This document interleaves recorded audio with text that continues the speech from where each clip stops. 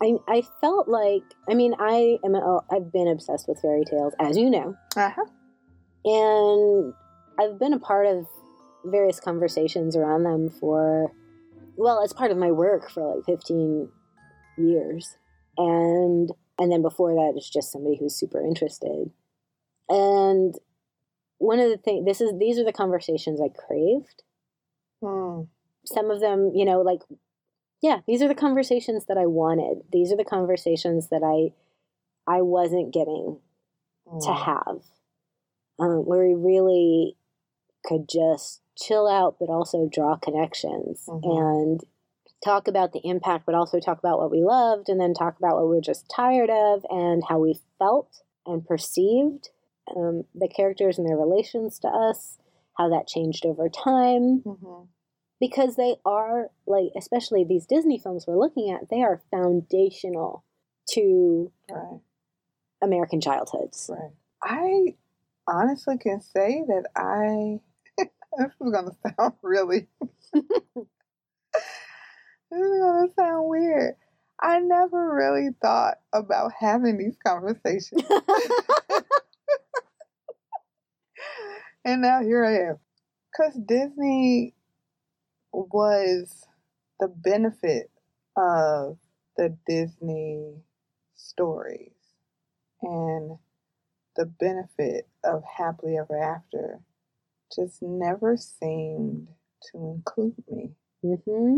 What Disney had to offer me as a young Black, what Disney had to offer me as a young Black, poor girl from Mississippi was maybe I would be a cook, the sassy cook who's loved by all and who's mothering a prince, because I couldn't align with the heroine, right? Because Disney don't like that. Disney don't play group think among women in a sensical way.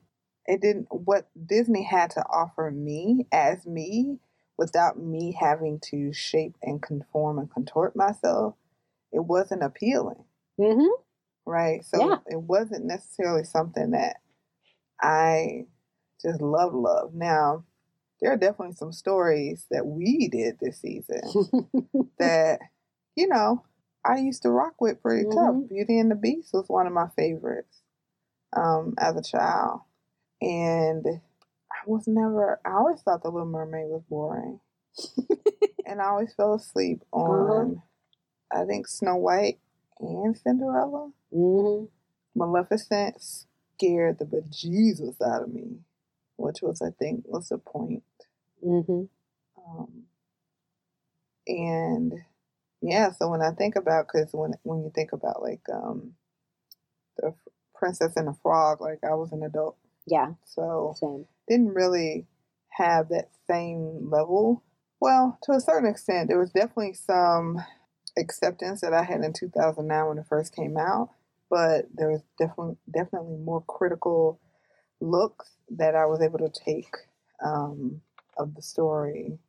Such a horrible mashup, dumpster fire.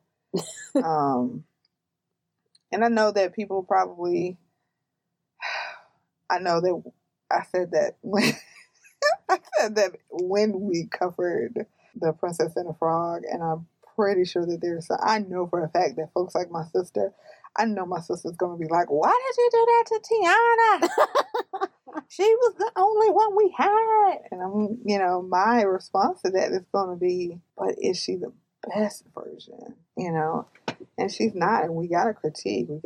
Like, just because it's available doesn't mean we need it. Well, this is the thing, just because it's the only one, does that mean it's what you deserve? Right. And no.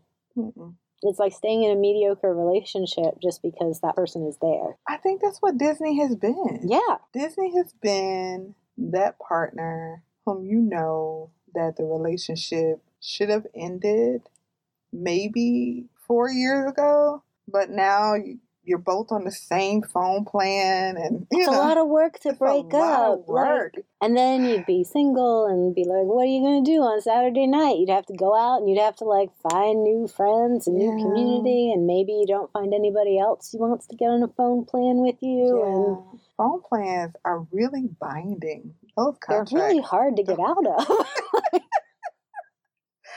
Those contracts don't play, okay? We're gonna ride this out. Like, I know people who are no longer in relationships because they still still have they're still on contract. So, yeah,